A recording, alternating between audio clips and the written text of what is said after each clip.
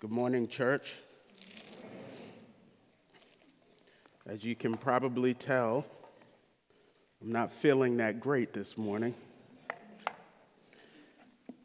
But I'm praying that the Lord will give me strength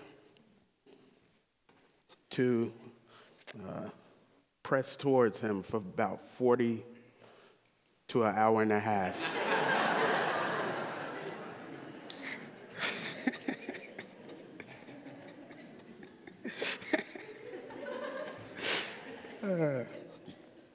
And so I ask that you will join me in praying for his strength this morning. Oh, what a Savior. Wonderful Jesus. For Father, I'm not worthy of even heralding your gospel. For your news is too great that a wretch like me would be the one to herald it. But I pray even this morning, O Lord, that by your Spirit and by the power of the word, I might preach your truth with clarity, that I might preach it with boldness, and that people might know you greater because of the preaching of your word. I ask, O Holy Spirit, that you will raise up in me with all power in my weakness, that your word may go forth and do what it does in the lives of your people. In Jesus' name, amen. Church, I would like to begin this morning by asking you a question. I know you've heard me say that before. But this question, church, might at first seem a bit strange. A question that for us as believers should be a question that does not need to be asked. But I'm going to step out on a limb this morning, church, and ask this question to you. But before I ask you this question, I ask that you might be patient with me and not think that I am leading you astray or that I am uninformed. But I'm asking that you will trust me as I ask you this question. And the question simply is, church, why is it that salvation must come by faith in Christ? Why is it, church, that we must believe in him to be made righteous and to have new life? I know it seems strange for me to ask you that, church, but as I studied the text that we will be in this morning, as I worked through it from front to back and back to front, I found myself at that question. And it wasn't because I myself don't have any answers that I could give, but I found myself at this question because I believe that this text, at least for me, makes the answer to that question abundantly clear.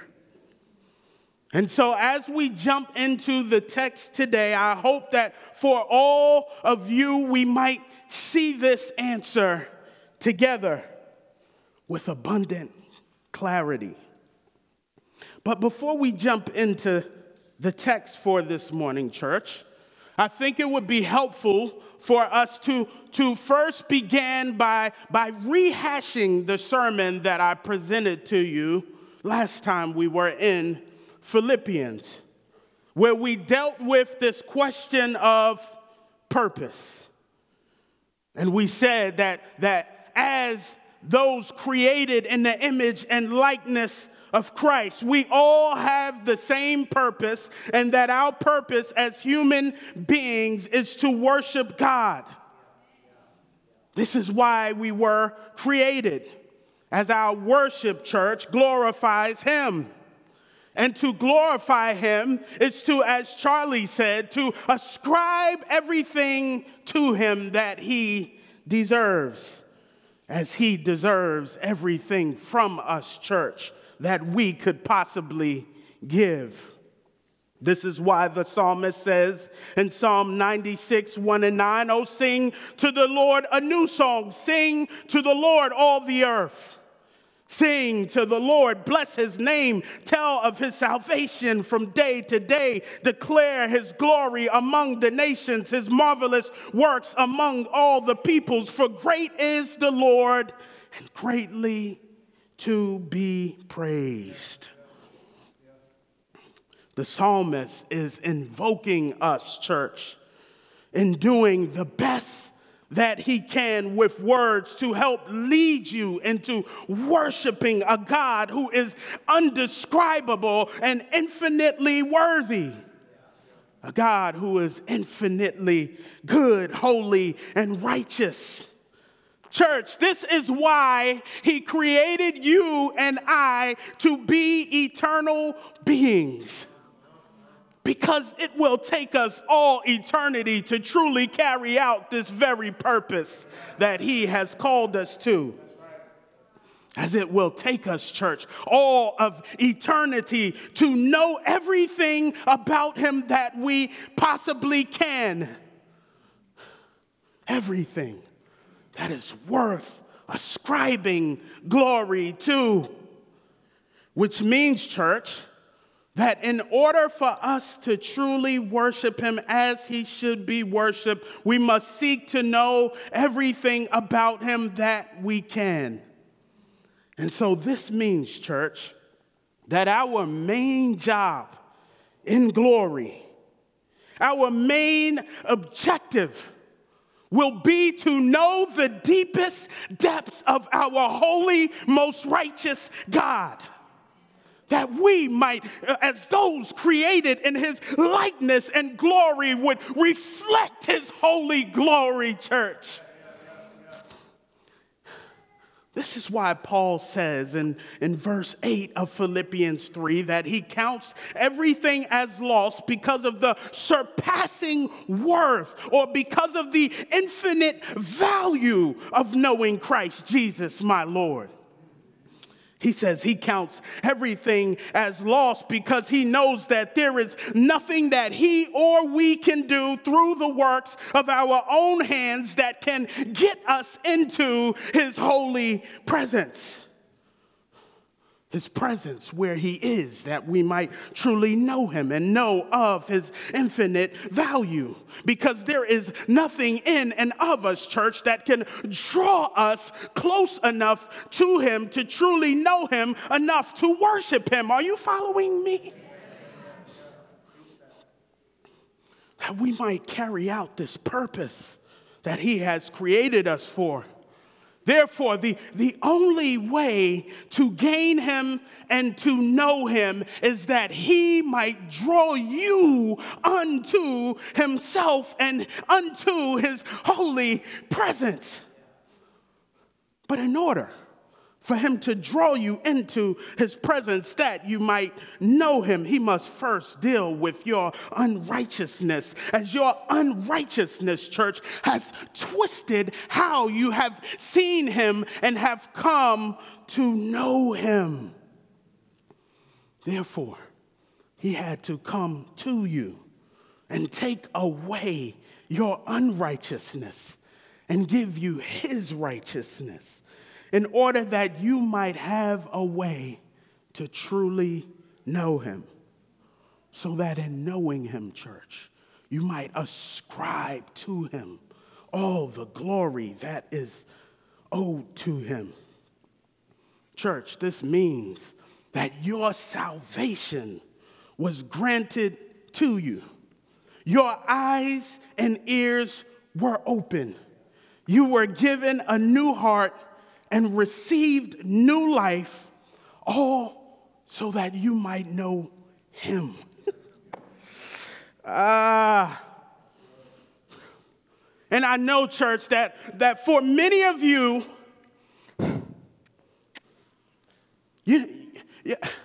you're not like me. Because you know this. But when I got to that part, that we are given salvation to know him.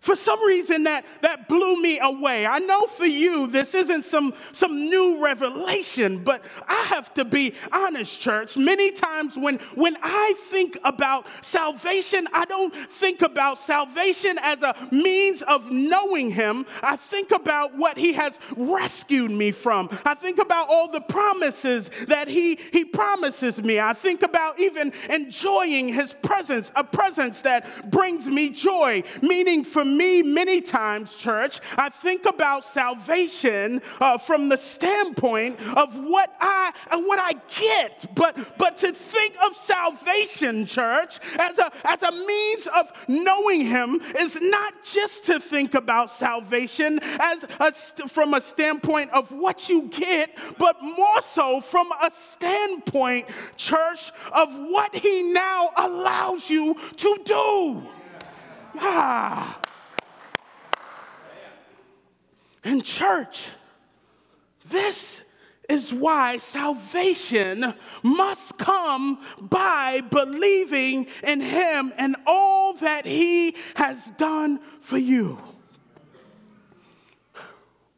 Because if you don't believe that he is God, and if you don't believe that he died on your behalf, so that you might have access to him, to carry out your true purpose in knowing him and glorifying him, then there will be no reason for you to be with him in glory.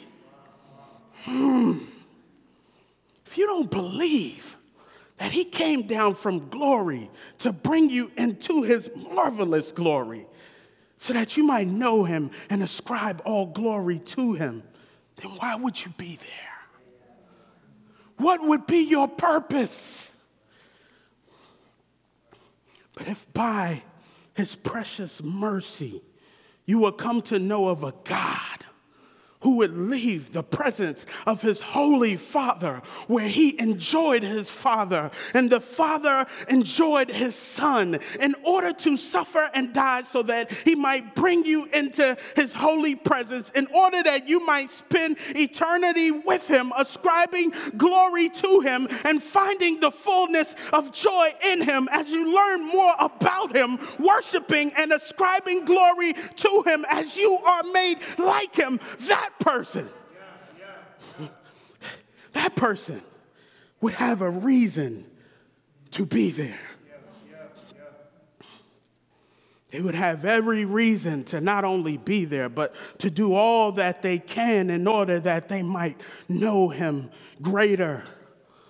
This is why Paul, in his writings, church, is always talking about knowing Christ.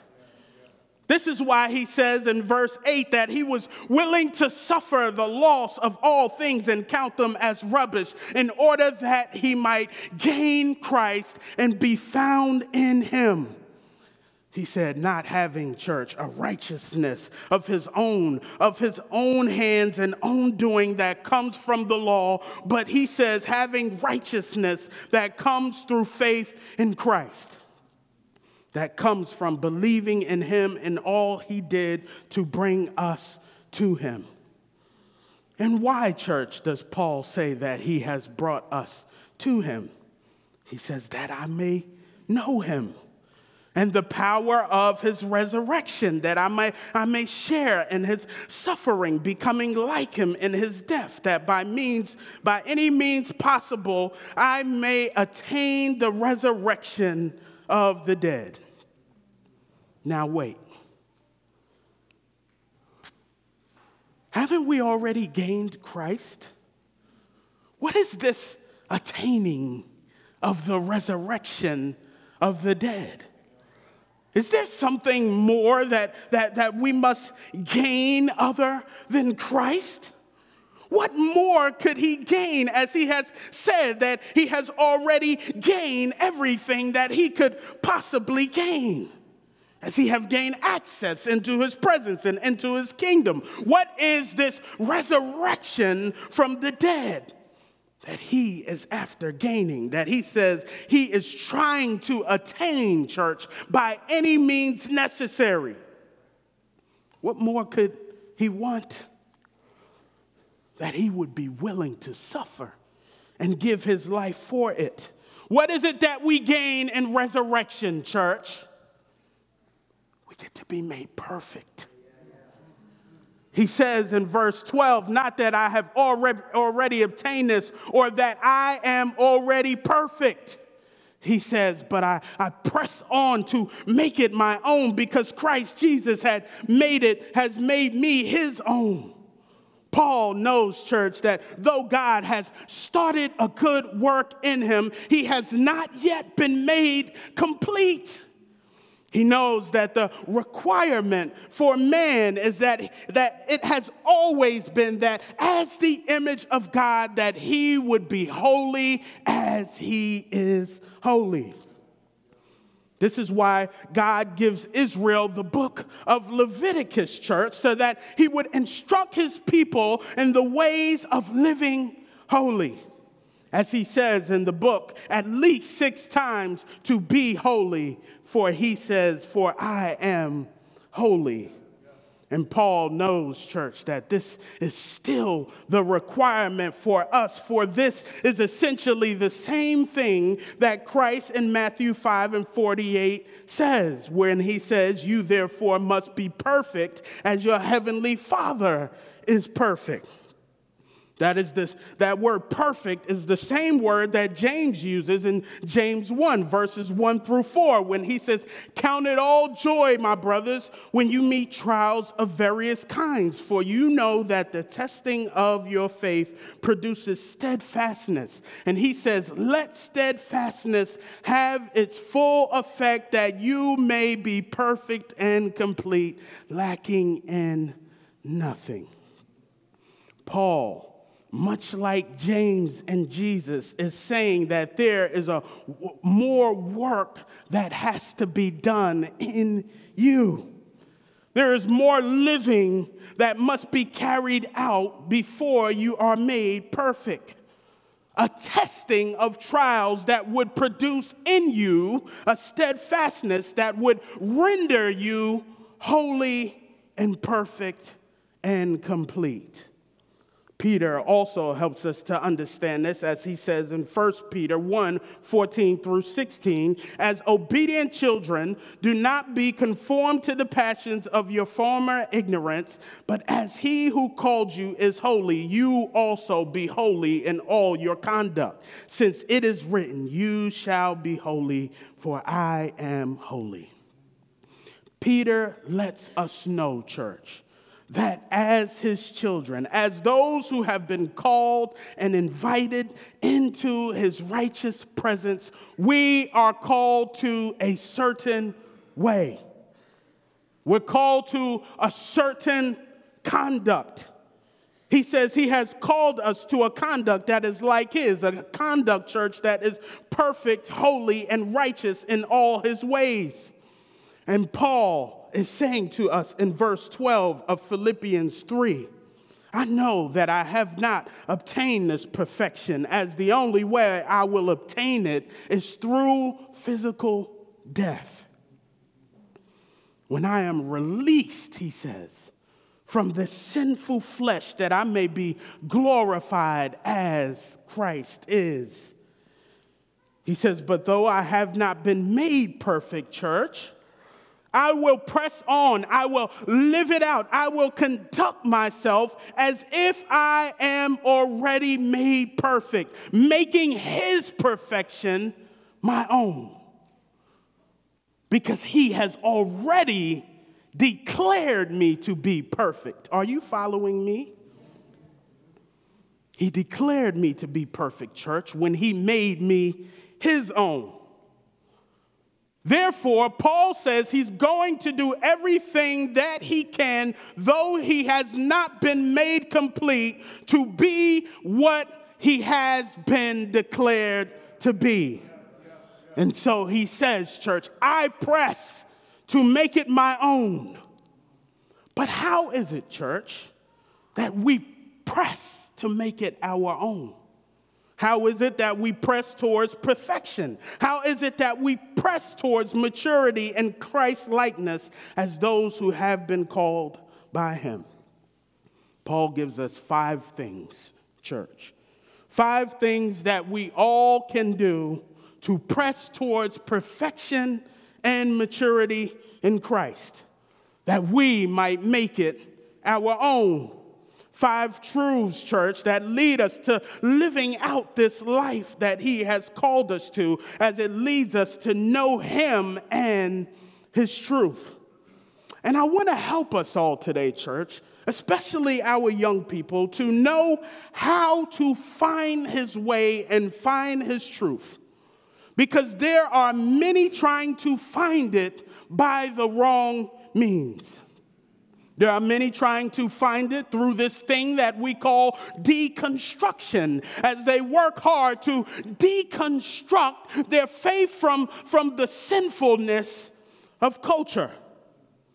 But the way to finding Christ's way and his truth, church, cannot come by deconstruction, but it can only come, church, by introduction.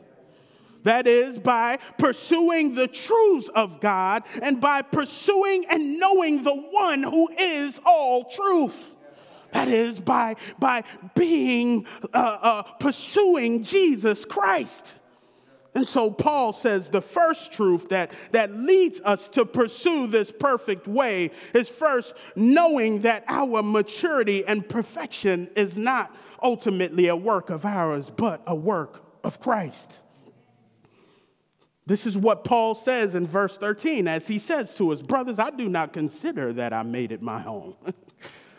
He says, I'm working to make it my own, but I do not consider that I'm actually the one who is making me perfect. Paul says, first of all, know that I'm not tripping. He says, know that I just got through giving a whole section of scripture telling you we can't gain his righteousness by our own works. Therefore, know that I'm not telling you in your own works to make yourself perfect. But that doesn't mean that we just carry on in sin, living the way that we have been living. We don't continue conducting as ourselves as one who has not been called. Though it's still his work, church, we still have work to do. And so he is saying, though I know that I can't make my own self perfect, I am going to pursue his perfect likeness to the best of my ability. I am going to do all that I can about learning of him through the reading of his word and through seeking his Holy Spirit in prayer, that he might grant me the power to understand his word and truly walk in his ways. I'm going to press through all the testing and trials of this world.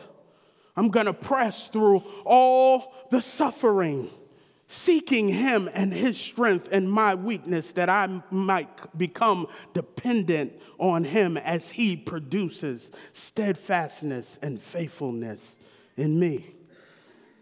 This is why deconstruction, church, is dangerous.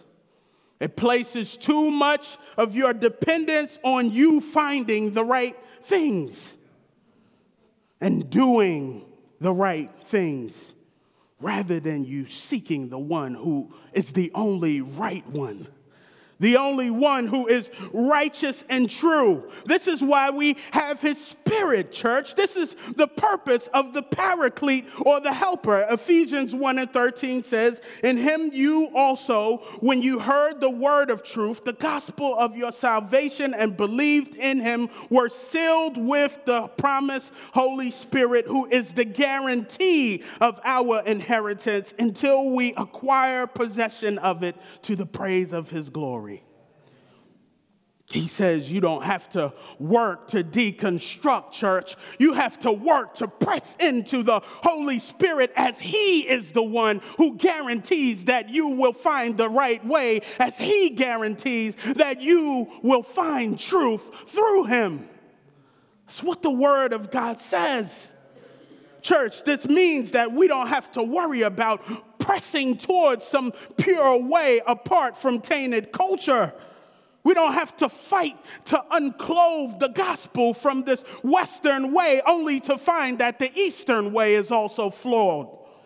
We can truly have assurance in him by pursuing the way of Christ through constantly seeking him over and over every day in his word, asking the Holy Spirit that he might reveal it to us. That is how you get it, church.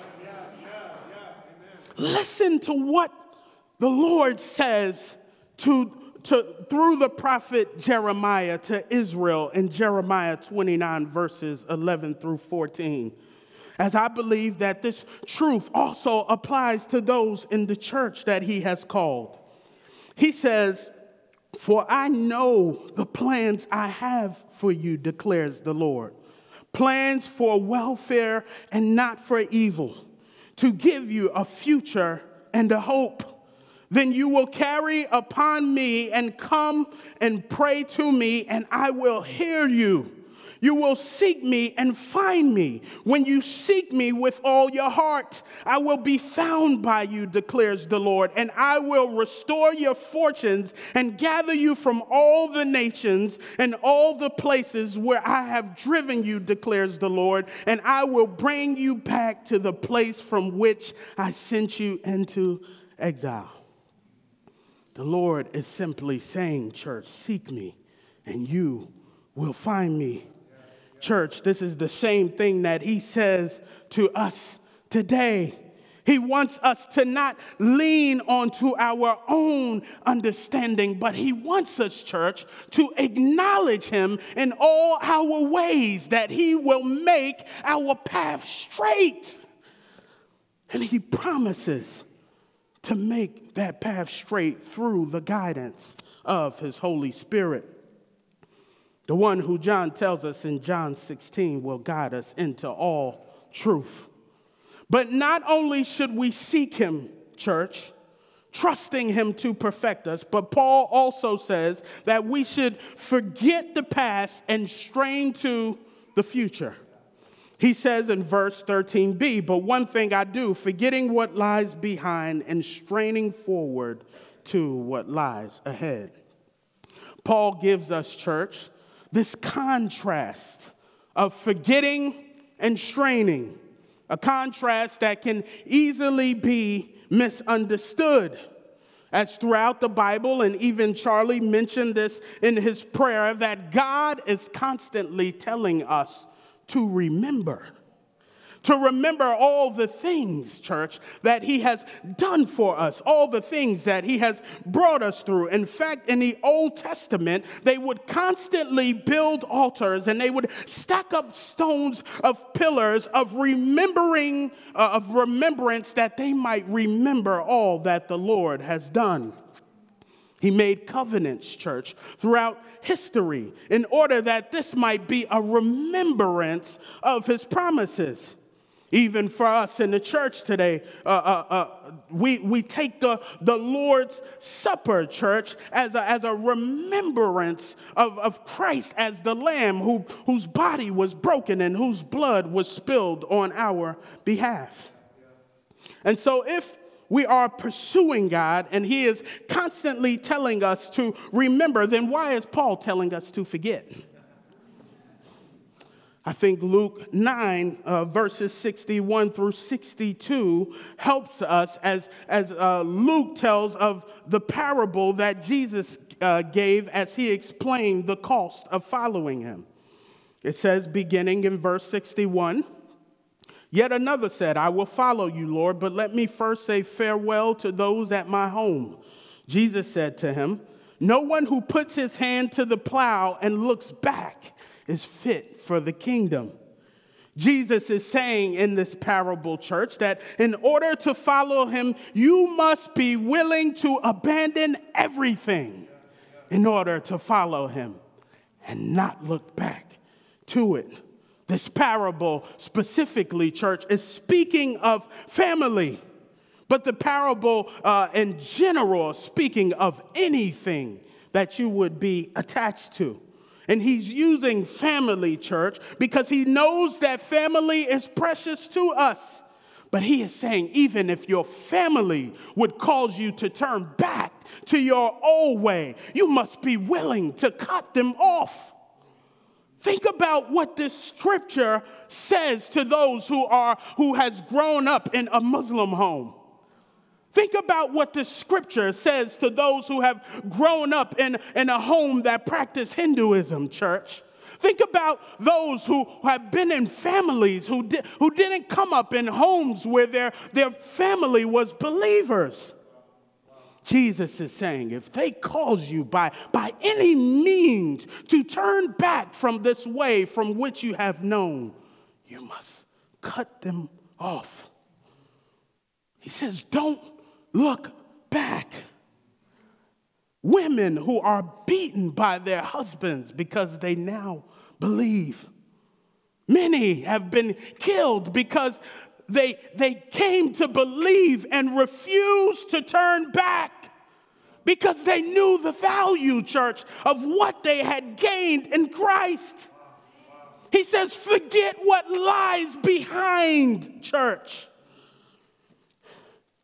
He says you must also be willing to give up your old ways, your self-righteous, selfish ways that are normal and comfortable for us.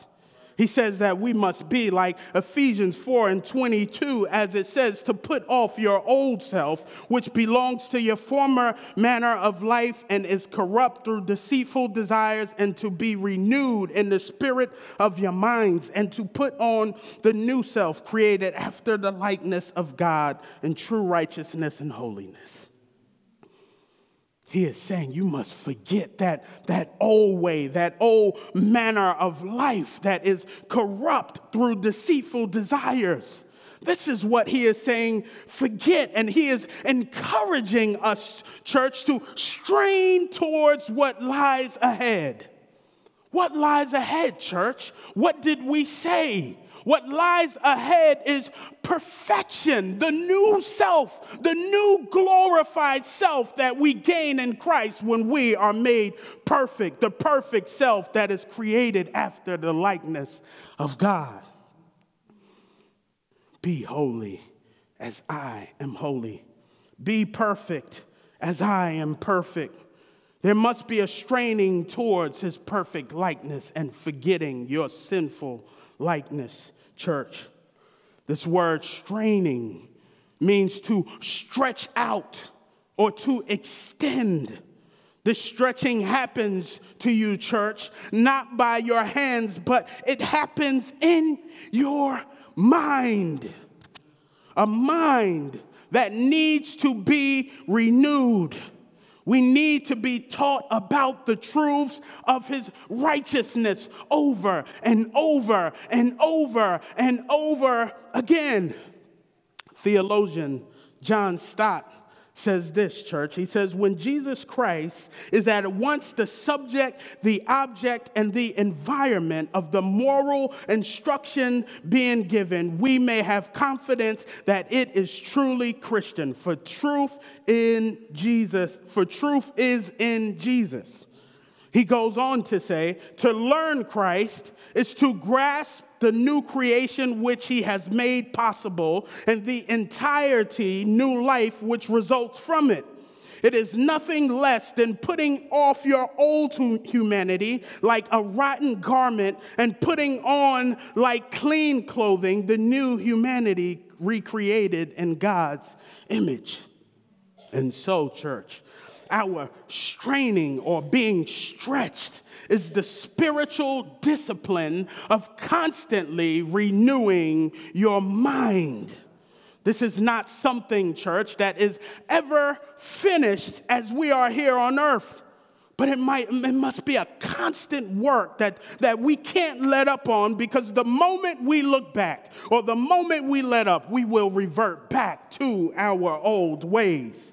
Therefore, we must constantly, church, be training our mind in his holy scriptures. We must constantly be praying, seeking his spirit, that we might put off our old ways and put on the new way.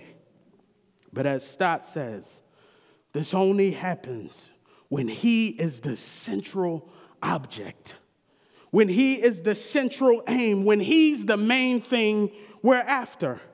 And so Paul says in verse 14, therefore I press towards the goal for the prize of the upward call of God in Christ Jesus. He must be the goal that we are aiming at, church, and nothing else. It can't be us trying to find this perfect way. It must be us trying to know him. For the moment we take our eyes off him, we will seek to make our pursuits, church, about us. This is why salvation only comes through faith, because the pressing and straining must be a pressing and straining that comes from the pursuit of his perfect likeness, as that is what he has called us to. Paul calls it the upward call, church. This is the same language that we see in Hebrews 3:1, where he calls it the heavenly calling. Both are referring to this new identity that you have gained in him, in his kingdom, in his heavenly places. You are now called his sons and daughters, to be in his presence as his image bearers, glorifying his image and likeness, that you might be seated with him in heavenly places as he is in his kingdom with his likeness. This is why we're running the race, church. For the prize of knowing him, that we might be made like him and that we might be seated with him in his kingdom. Are y'all not excited about that? You get to be seated in the heavenly places with our almighty God. And we carry through this world as if that means nothing to us. He says, press.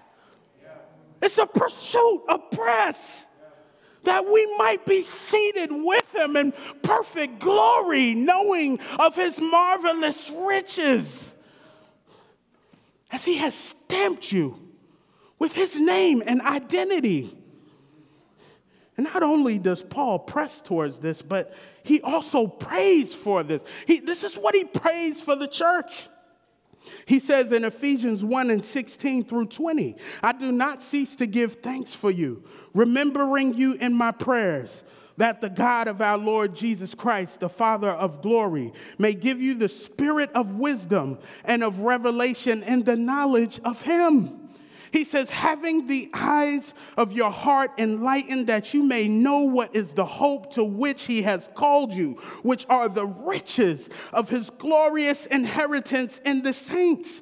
And what is the immeasurable greatness of his power towards us who believe, according to the working of his great might that he worked in Christ when he raised him from the dead and seated him at his right hand in heavenly places.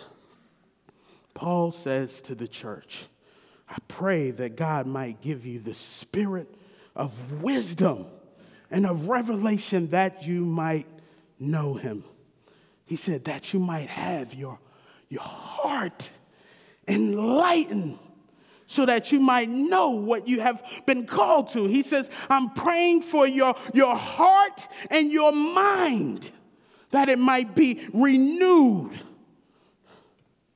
that you might know what you truly have gained in him calling you to himself, that you might know of his great power, the power that raised Christ from the dead and seated him in heavenly places. He says, I pray that you might truly know that, so that you might understand where he is taking you. He says in Philippians 3:15, let those who are mature think in this way, and if anything you think otherwise, God will reveal that also to you. Only let us hold true to what we have attained. He says, hold true to what you have attained. And so Paul gives us this fifth truth of pursuing perfection. He comes around in full circle as only he can by saying, let those of us who are mature think in this way. Wait. Didn't you just say we're not mature yet? Paul, didn't you just say we're not perfect? He said, let those of us who are perfect or mature think in this way. In other words, he is saying, let those of you who have been called to this way, who have been called to perfection, who has already been declared that in Christ, walk in this way. Those who know that only Christ can lead us in this way. Those who are forgetting the old way and putting on the new way. Those who have made Christ their prize, striving towards him through the renewing of their minds and the enlightenment of their hearts. Let us have this mind among us that is in Christ Jesus, who though he was in the form of God, did not count equality with God a thing to be grasped, church, but emptied himself by taking on the form of a servant, being born in the likeness of men and being found in human form. It says he humbled himself by becoming obedient to the point of death, even death on the cross. Therefore, he has highly exalted him and bestowed upon him the name that is above every name, so that the name Jesus, that at the name Jesus, every knee should bow in heaven and on earth and under the earth, and every tongue confess that Jesus is Lord, to the glory of the Father. He says, have that mind. He says, have that mind that would lead you to that type of humility. Paul says, church, let us think in this way so that with his heart, with his spirit, and with his mind, we might be those that live out his way.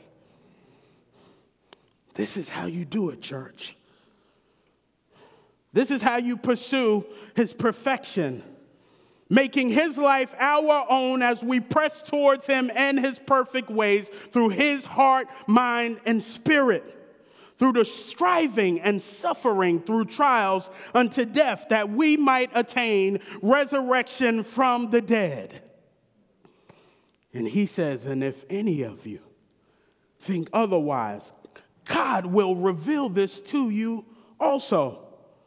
Only let us hold true, church, to what we have attained. He says, if by any chance you have been called to this way and have been led to some other way, any chance you have been led astray, don't fear and fret, because God will lead you back to himself if you have truly been called to him. Because the one who started a good work in you will bring it to completion.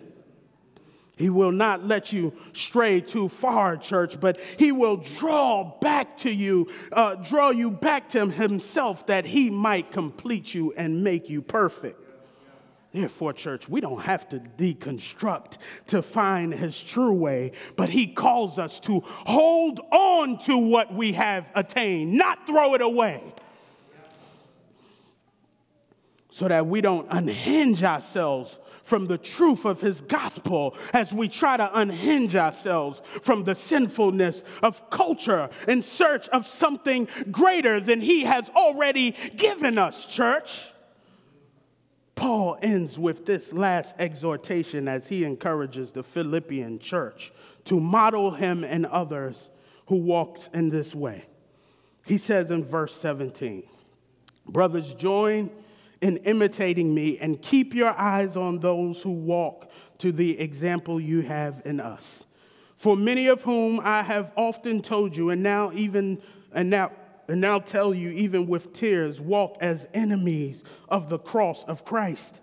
Their end is destruction. Their God is their belly, and they glory in their shame, with minds set on earthly things. But our citizenship is in heaven, and from it we await a Savior, the Lord Jesus Christ, who will transform our lowly bodies to be like his glorious body by the power that enables him even to subject all things to himself. As Paul gives this last exhortation, church, he exhorts us to pursue Christ by looking at other godly models. He reminds us of Timothy and Epaphroditus that he has already given us as models. He reminds us of Jesus, who he has given us as a model. And now he even reminds us of himself as he is reminding us the danger of taking our eyes off this way.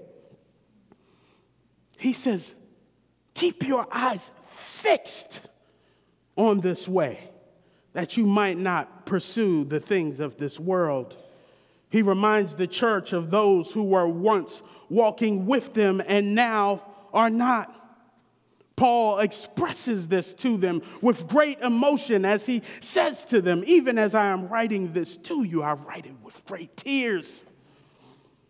As he is reminded of those who were once walking, who were once proclaiming, who were once casting out demons, and then will get to Jesus and he will say, I never knew you.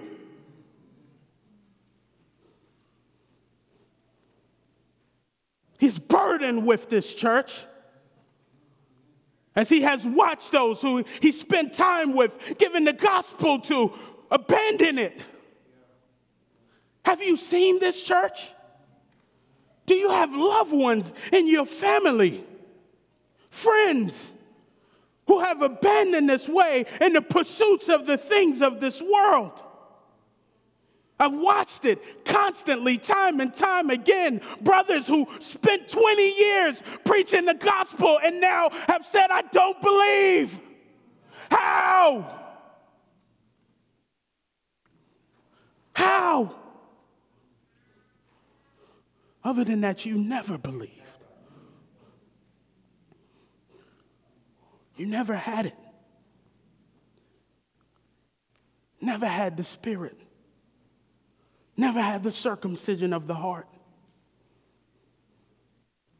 And you were never led to spend time in his word pursuing him. So many spend time pursuing knowledge. Abstract knowledge that you might be able to eloquently speak different doctrines and all these different things. But to have it all and not to see it attached to the holy, righteous one is to have nothing at all, church.